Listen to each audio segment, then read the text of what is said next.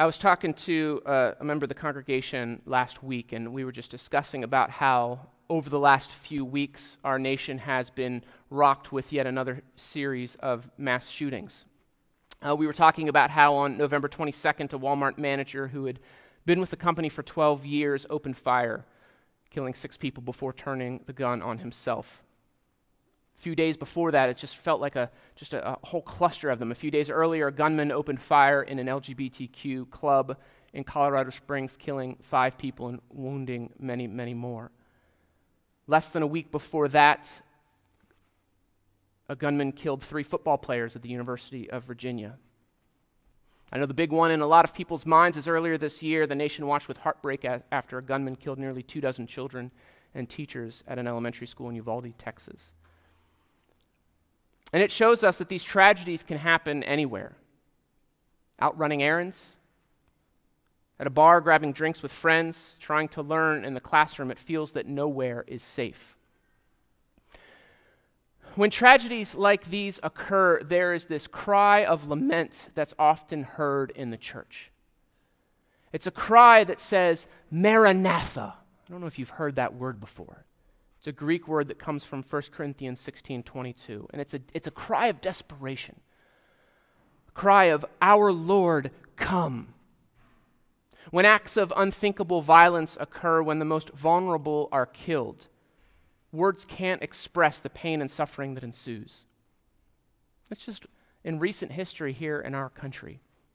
Elsewhere in the world, there's plenty of suffering to go around. For months, many Americans were glued to the news regarding the Russian invasion of the Ukraine, but now that's old news. I find that many media outlets have retired it from their front page, but the conflict persists. Leading up to Tuesday's World Cup match between the United States and Iran, it brought social media battles, awareness to protests that many Iranians have over the current government. And these protests are over the death of Mahsa Amini, a 22-year-old Kurdish woman who died while in police custody after being arrested from attending an anti-hijab protest. Violence is everywhere. In 2003, journalist Chris Hedges researched 3,400 years of world history to kind of track the trends of violence and war. And he defined war this way. War is an active conflict that claimed more than 1,000 lives. And over the 3,400 years that he studied, he found only 268 years that were war-free. 92% of the last few millennia have been marked with war and human casualties. Now, I share all of this because Advent is a time of waiting. It's a time where we acknowledge that things aren't the way that they should be, and we're waiting for God to set things right. Now, last week we looked at the hope that Jesus brought with his first coming, but also the hope that we continue to hold on to as we wait for his second coming, his second advent. And so this morning, as we consider this Advent wreath, this kind of church liturgical, traditional symbol that walks us through the season of Advent, reminds us of that second candle, the candle of peace. Isaiah 9:6 gives us the identity and characteristics of the coming Messiah.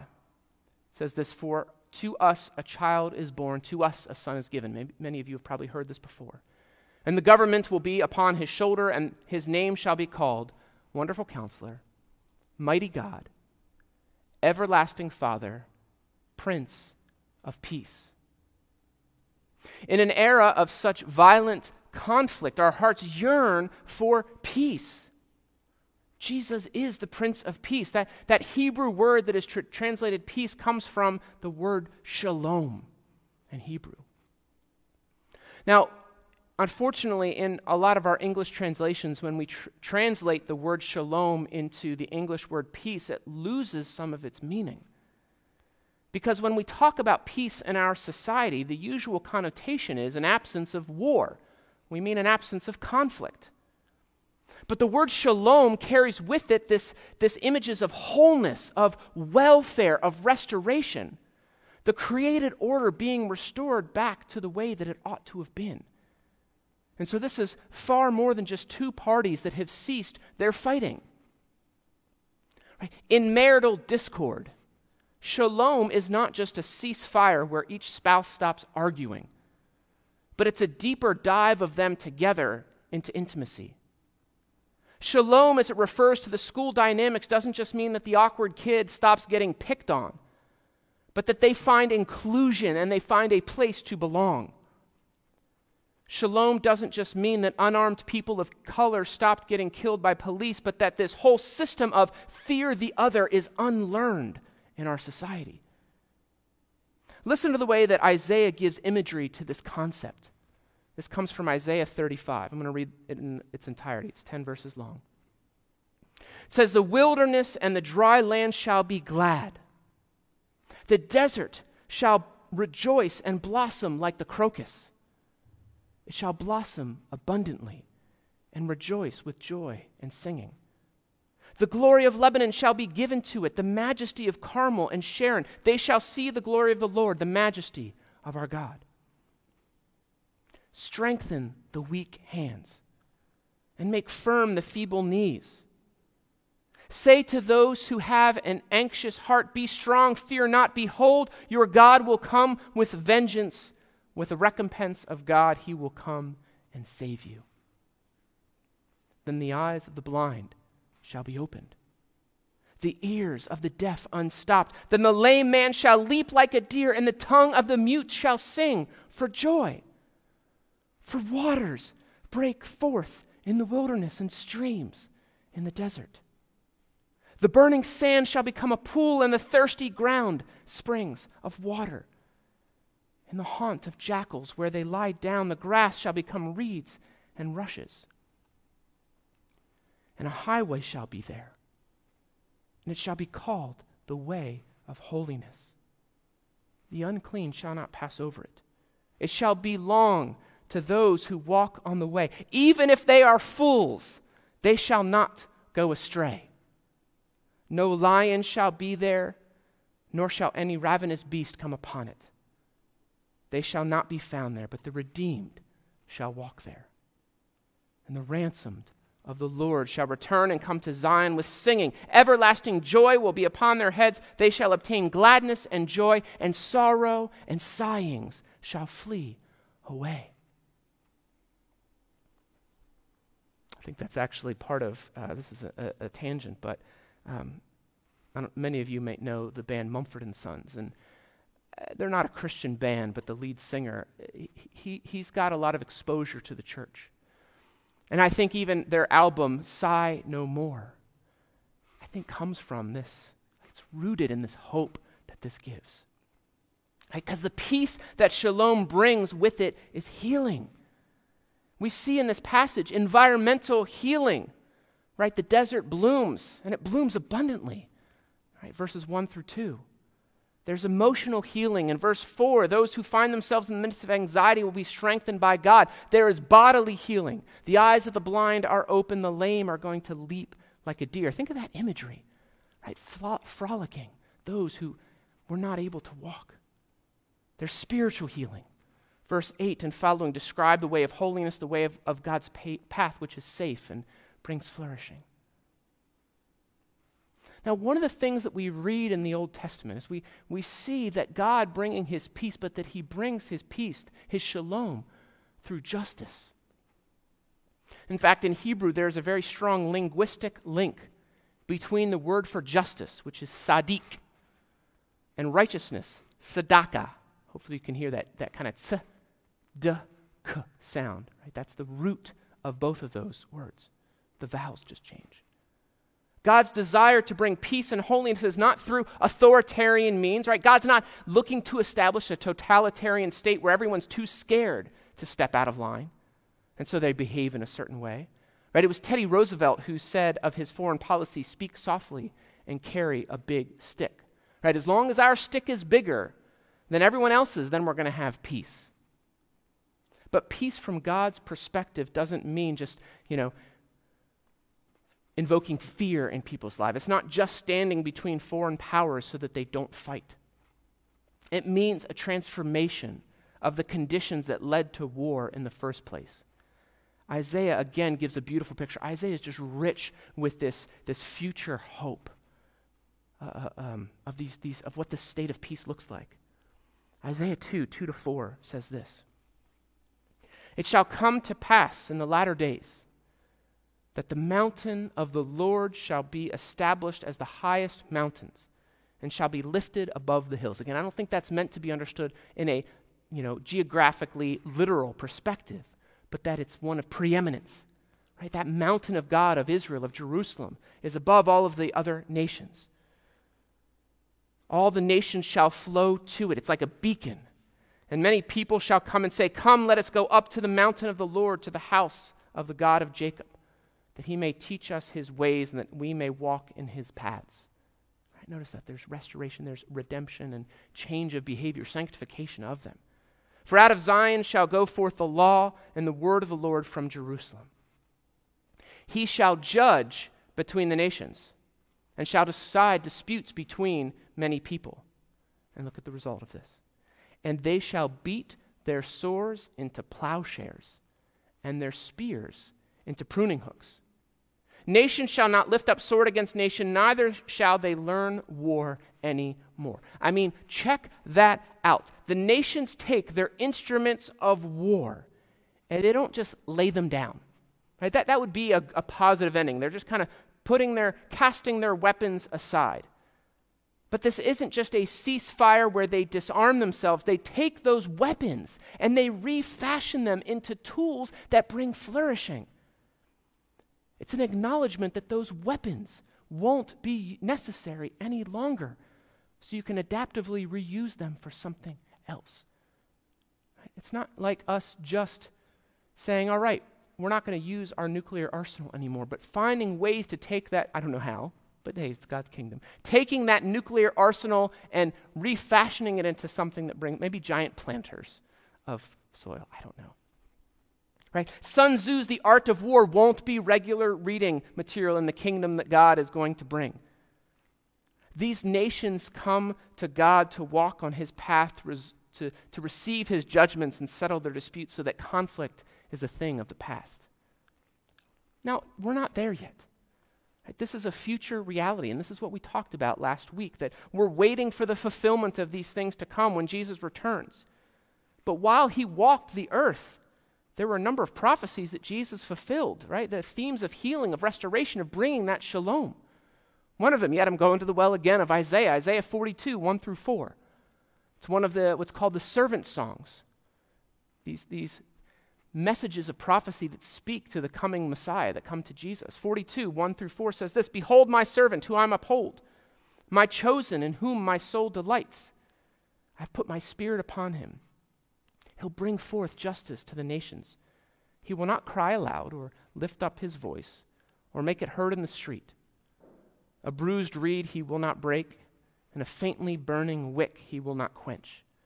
He will faithfully bring forth justice. He will not grow faint or be discouraged till he has established justice in the earth, and the coastlands wait for his law." Now, I cite that because in the Gospel of Matthew chapter 24, we see this very passage cited, quoted, attributing it to Jesus. Now, what do we see Jesus doing in the context there? Right, immediately before and immediately following. He's providing grain to his hungry disciples. He's healing a man with a withered hand. He's casting out demons.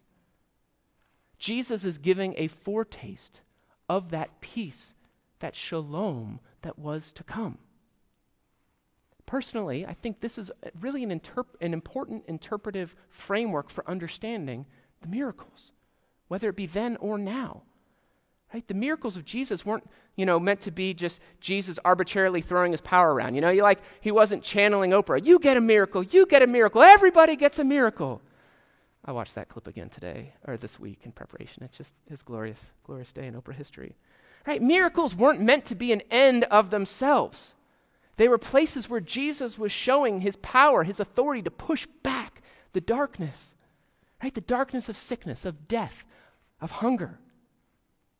Jesus' miracles show the people that God has come and that God's established his kingdom. Right? When you go to buy a house, you pay a down payment. After giving the down payment, you don't immediately own the house, but it's a promissory note. It's saying, I'm capable of paying back this loan, and I'm going to make good on it. It's a preview of what is to come. I think in the same way, like Jesus' miracles often are like a down payment. It's a foretaste. It's showcasing his authority. That final and ultimate healing and deliverance is going to come in the end, when God's kingdom comes to earth in its fullness. This is what we see in the ministry of Jesus when he's performing the miracles. That's why Matthew attributes this passage about, bruised reeds and flickering candles. I like the way that Beth Stovall puts it. She says, he's not shouting out in the streets, but he's caring for those who are hurting. He's someone who can see that a reed is bruised, a person that is feeling trampled, but he won't let them break. He's someone who holds a person who feels like a tiny candle on the verge of going out, and he won't let their light fade. I don't know if you can resonate with that this morning, feeling trampled, feeling worn out. Jesus won't let you break, won't let your light fade. Jesus, as the Prince of Peace, is gentle with the vulnerable. He acknowledges the licks that people have taken as the world's beaten them down, but he's not going to let them break. He showcases a way that is better than the way of the world. He gives of himself to those whom he loves. And he doesn't do it just from a distance. He just doesn't merely, throw miracles around, but he gets in the trenches with us to bring peace. We sang this morning that he knows suffering. Another one of the servant songs is Isaiah chapter 53. This is probably the most famous one, the suffering servant. Isaiah 53:5 says, "But he was pierced for our transgressions." Again, take note, this was written about 720 years before Jesus was born.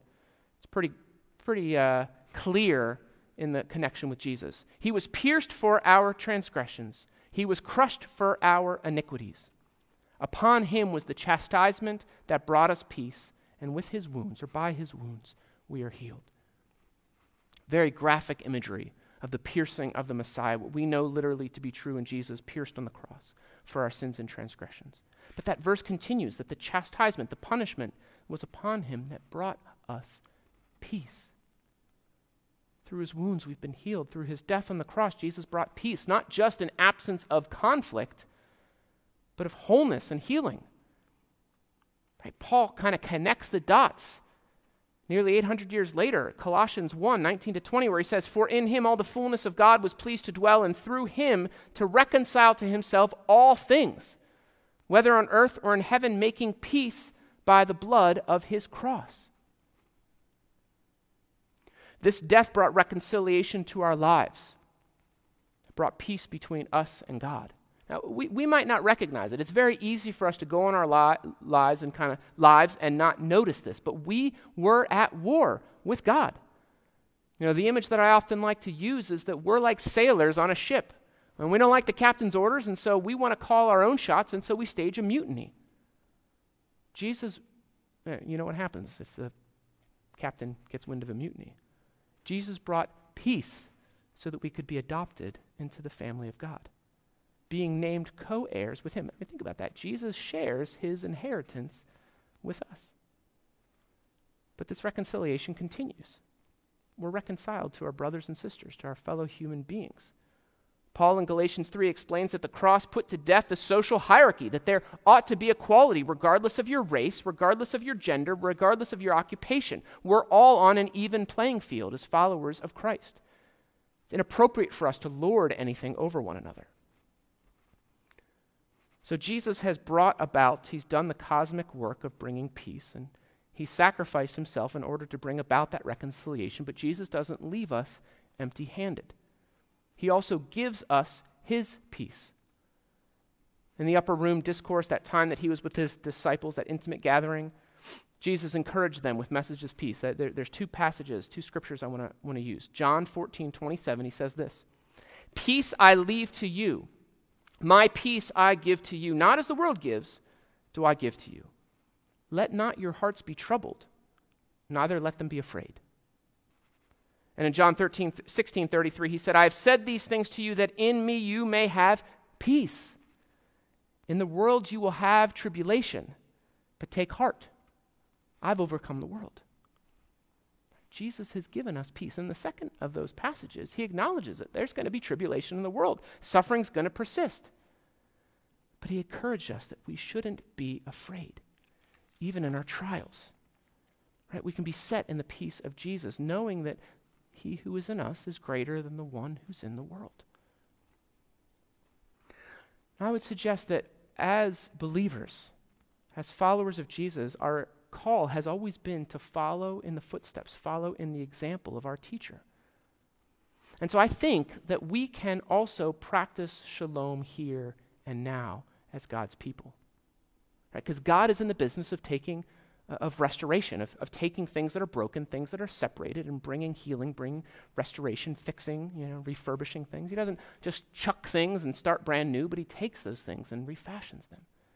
We can partner with his work. We can join avenues that bring about healing and wholeness to our world. And so I've got a few just real practical examples of what this might look like. Again, just to prime the pump, just to get you started. First is this: sharing the good news of Jesus Christ with others. Whether it be your friends, your neighbors, your coworkers. Because, one of the primary relationships that Jesus restored was through the cross was our ability to access the Father. As I said a few moments ago, that we were at war with him. Again, maybe it wasn't a war of violence, but it was a rebellion against him. Choosing our paths the way we wanted to live life and thumbing our nose at God. We don't care what he calls us to. Through Jesus, we've been reconciled to God, and peace in that relationship has been restored. And so we can invite others to experience that same peace with God. Now, I know there's a lot more. You could probably do a whole series on sharing the gospel, evangelism, whatever you want to call it. Because I know this is something many Christians feel intimidated by. But I just want to encourage you. Think about the people in your life who need to hear that gospel. Because gospel means good news. What we're sharing ought to be good news to others.